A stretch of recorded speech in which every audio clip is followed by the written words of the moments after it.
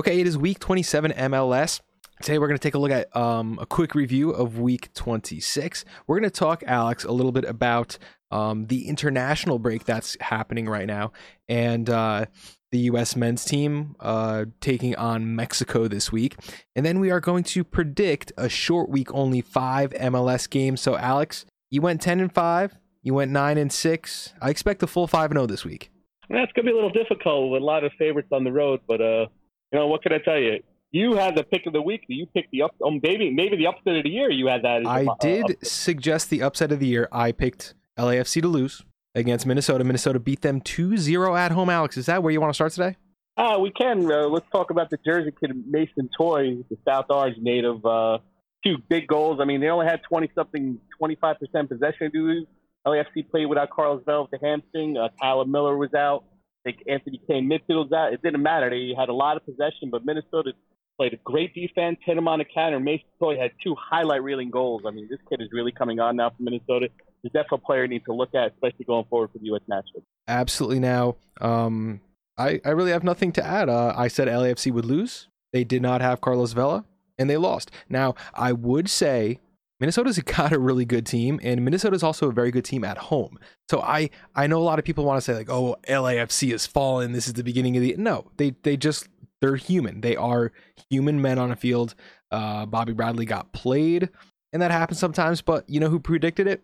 I did, Alex. Thanks. I set you up. I bump set. Well, it wasn't me. That's for sure. It was not you. That is for sure. Now, that was just one of the games that we predicted correctly this week. Struggled a little bit, 9-6. I know you had a 10-5 week, and you were feeling it, Alex. But this week had a little bit of goofiness going on in some of the games. We're going to actually go over U.S. men's team first, but let's switch it up a little. Let's go over this weekly recap. And the first one we're going to start, we have to, because we were there, and that is Red Bull, Colorado. What the heck happened here? Jonathan Lewis, former NYCFC, takes it out on his former crosstown rival, the New York Red Bulls. Chance of getting Chris Armas out. It's actually a little bit annoying. I understand that the South Ward wanted to get its point across that they want Chris Armas removed, but one chant turned into every chant being replaced with the words, "Fire Chris Armas." Alex, you know how I feel, and I know how you feel, and we know how each other feel here. It's like giving Picasso macaroni and glue and asking him to make a masterpiece. I mean, Chris Armas isn't exactly the greatest X's and O's guy. Not the best tactician. Let's get that right now. No, absolutely not. However, there's a but. This show, from day one, been on Dennis Hamlet. Yeah. His failure of his signings and transfer windows when they're open, mishitting on DPs, paying millions of dollars for guys who are playing in Red Bull 2, Jorgensen, while watching other teams around you, like A-Bear comes after a couple weeks into MLS. A-Bear, hit. Shabilko, hit. NYCFC knew they needed another scorer.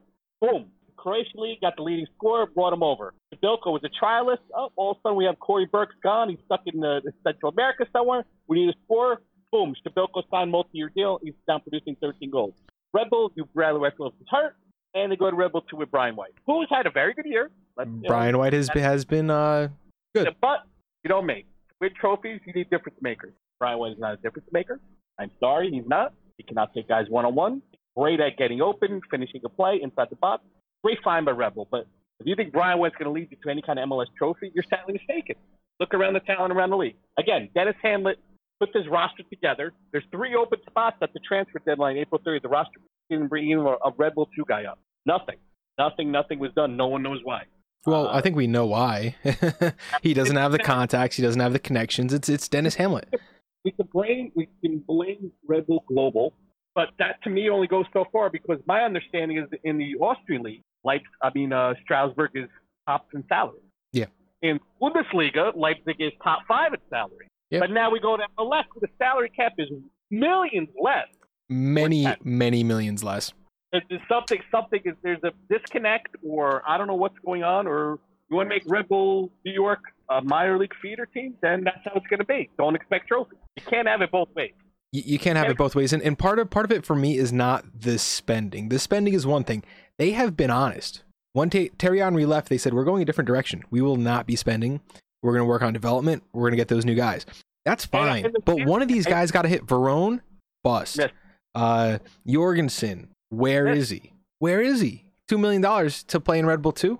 And, Alan Kennedy, you're going to hate for me to say this. Kaku, highest paid transfer in history of Red Bull, 3 goals, 5 assists. Second half, again, nowhere to be found. He's been creative. He's been one of the best players on the team. Probably the only creative but that's a problem. Red Bull right now, I can take guys one-on-one. That's a problem. But his statistics are. And the team's wins and losses are what they are. They're 500 teams, what they are. And this game was a critical game going with 6 games left. They still have a West Coast trip at Portland, at Seattle. Colorado minus, I think, 6 starters and a brand new coach. Yeah. Come into the arena and thank you like that. 2-0 on 2 counterattacks. That's really bad. It would have been worse. Robles made some saves late in the game. This game could have even been worse. Yeah. Now, we're yelling firearms. It's always easy to point out the coach. But just painted a picture. I don't understand how Dennis Hamlin gets the pass. To me, if I would have to get rid of one or the other, I'm getting rid of Dennis Hamlin. Of course. And like I said before, and that might have been the worst analogy of my sporting career, but it's like giving Picasso like noodles and glue and being like, oh, make a masterpiece. Like, no, you can't do that. This is a 500 club on paper. Would you agree with that statement? Yes or no?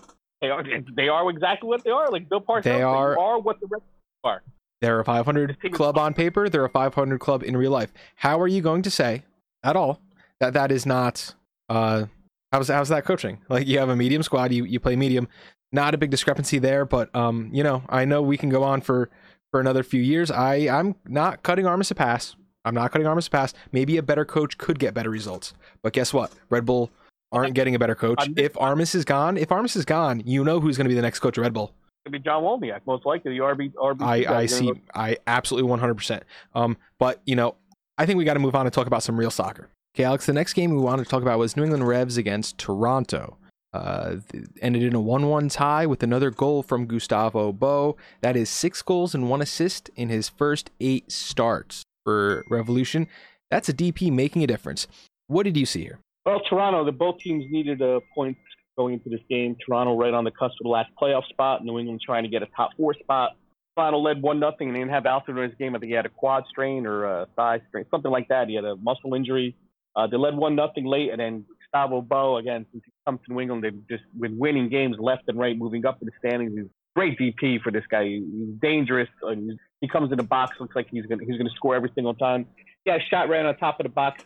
Quit Westberg, the goalie, Toronto, let it slid under him as he dove. He should have had it. Kind of a weak goal, and Toronto to only get the one, ended up a 1-1 tie. To me, New England should be happy to get the 1 point because they could have walked away with 0 and Toronto with 3 points. Toronto's, giving up a soft goal like that late is very deflating. It's a tough result to get, but it ended up 1-1. Absolutely. Finally, something good there for everyone else in the East. Those 2 teams tying definitely did help the playoff picture for the guys below them. Now, talking about a team that's red hot on top of the East, you got to talk about the Philadelphia Union making a statement, Alex, against Atlanta.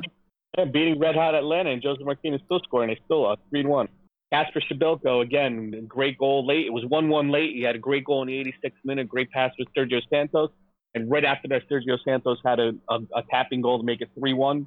The fans are really into this game. This seemed like a playoff type atmosphere game. The Philly fans are totally into it. Brendan Aronson, the 18-year-old midfielder on the left-hand side that he plays Philadelphia, he is a player to watch. I know we've talked about him a couple times. He was excellent in this game. I can't believe the kid is only 18 years old. Plays above his age. He's got that soccer intelligence, not just the legs for sure. Now, when I see this game, I want to point out the standings. The standings picture, which is going to look a little bit like this. Philly, guess what? I predicted they would end up top of the league. Guess where they are? They're on the top of the league with 51 points. Now, next up, they are 1 point over NYCFC. Who needs to learn how to lose at home, and 3 points above Atlanta. If this went the other way, guess what? Atlanta would be 3 points above Philly. That's why this was a statement. This is why this game means so much. This is a possible Eastern Conference final, and Philly took leg 1, and they did it without Joseph Martinez. I have nothing else to say. I mean, Philly's looked really good.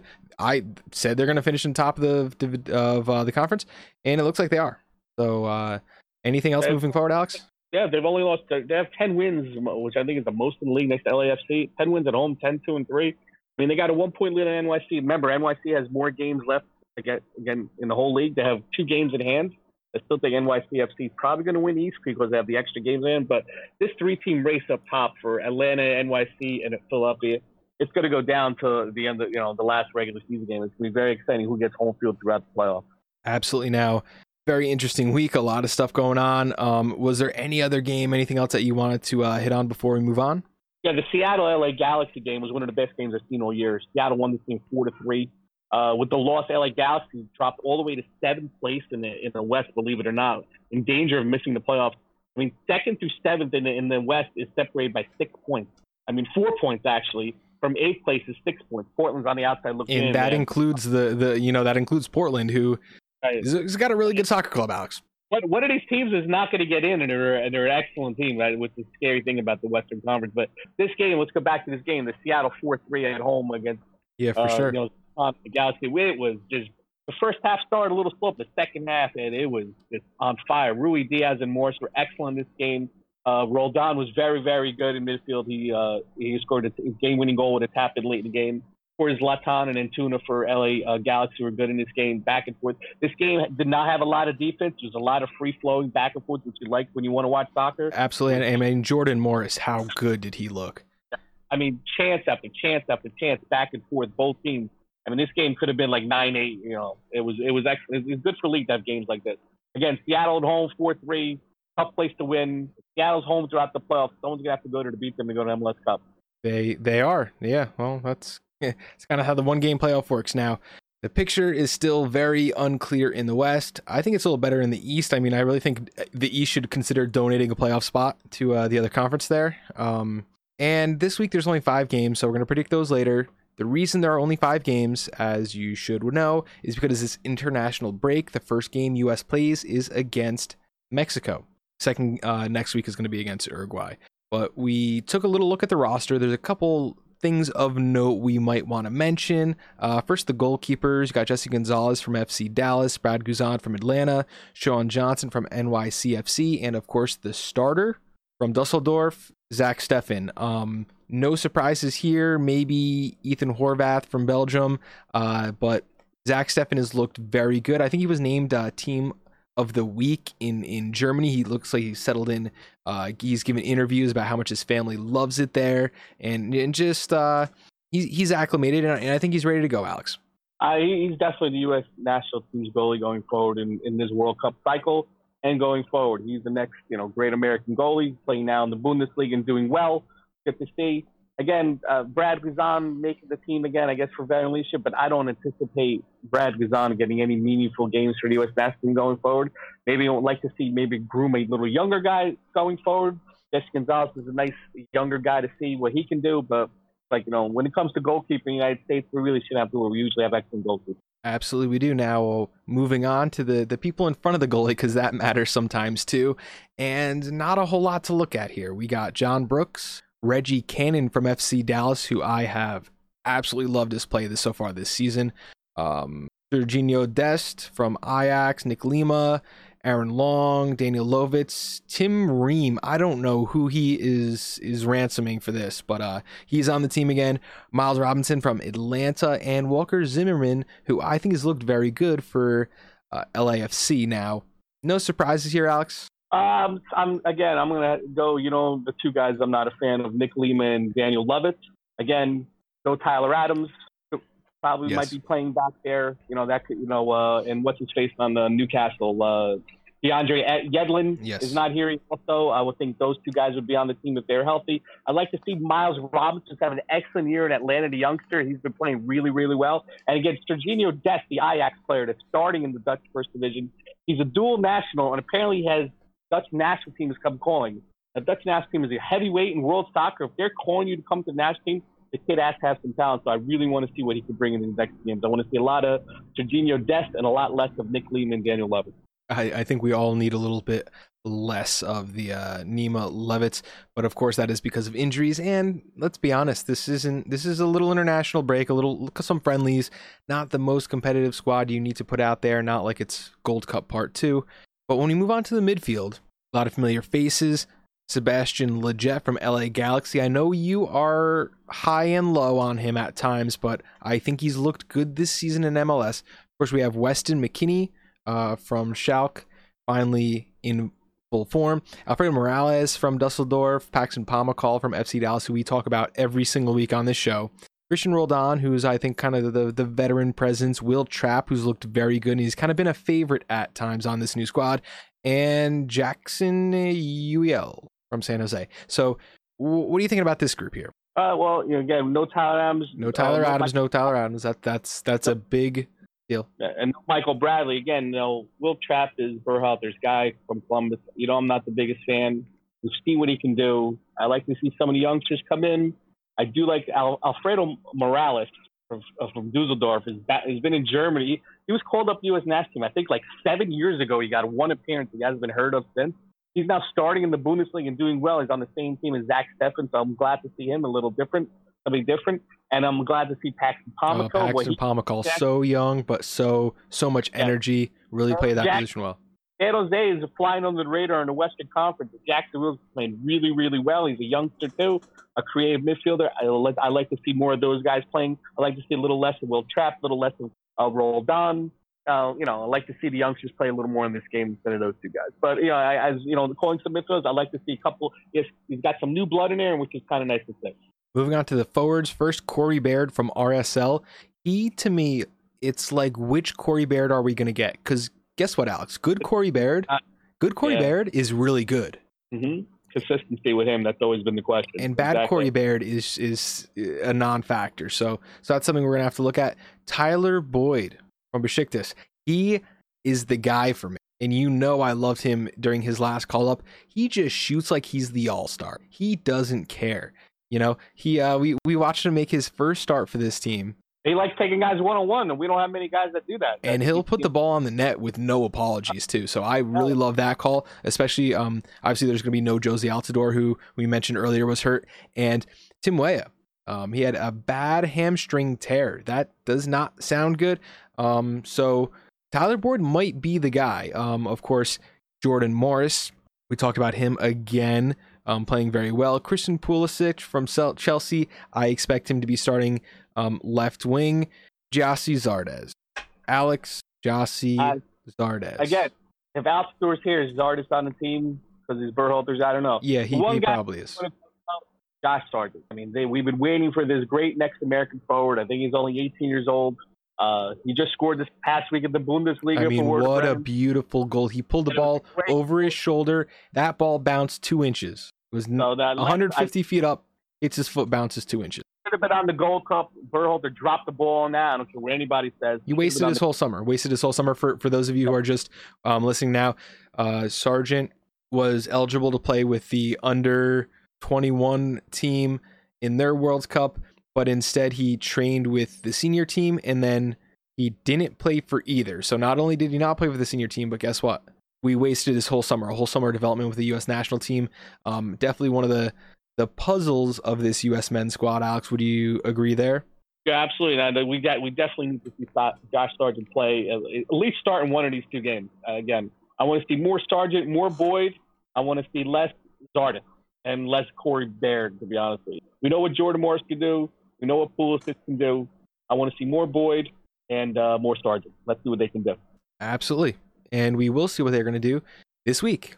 And you could see them, U.S. versus Mexico, on Friday night in Giant Stadium. Okay, moving on. We do have some MLS. There's only 5 games. They're all on Saturday. It's a tough week because all the favorites, or most of the favorites, are road dogs. First one, NYCFC hosting New England. I think that's going to be a very, very tight game. What is your pick here?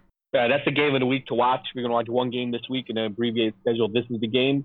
Again, I'm not sure about who's out with the international call-ups.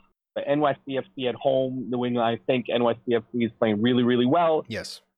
New England had they came back to get a tie last week. This will be very close. I'm going to take the home team. I'm going to take NYCFC 2, New England 1.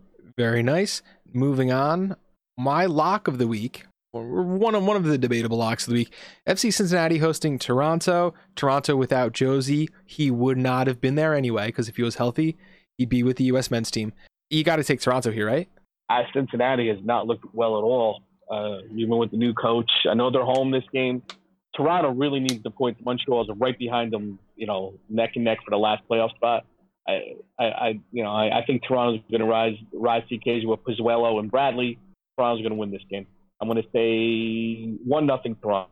Okay, moving on, we have Orlando City hosting LAFC. The big hitters, without Carlos Vela, we do not yet know his designation for this weekend. He could have been held out by precaution. I really haven't heard any word. LAFC versus Orlando, Vela or not, does it matter, Alex? I think LAFC is going to be resting their guys. They have the number one seed basically clinched. You might see a start or two sitting the bench in this game, but to see them lose 2 games in a row when I think they're the class MLS, I don't think Orlando's making the playoffs. I'm going to say LAFC is going to win this game 2-1. Really tough one. Colorado, guess what, Alex? They look like superstars last week. Yeah. It's funny how that works out, huh? This week they host Seattle Sounders, who will be missing starters. Yes, they will. I think Rui Diaz is out. Jordan Morris is out. I think Ladero is out. Christian Roldan is out.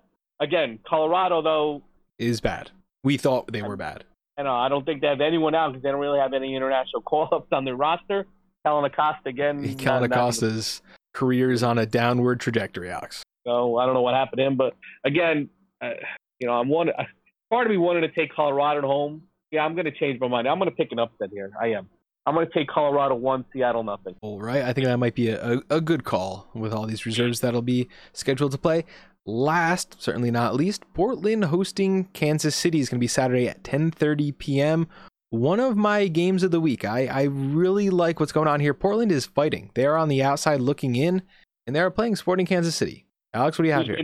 Much better. Sporting Kansas City is playing much better. They're kind of in the playoff race. They are 3 points behind Portland, but they played an extra game. So a loss here will really knock their season out.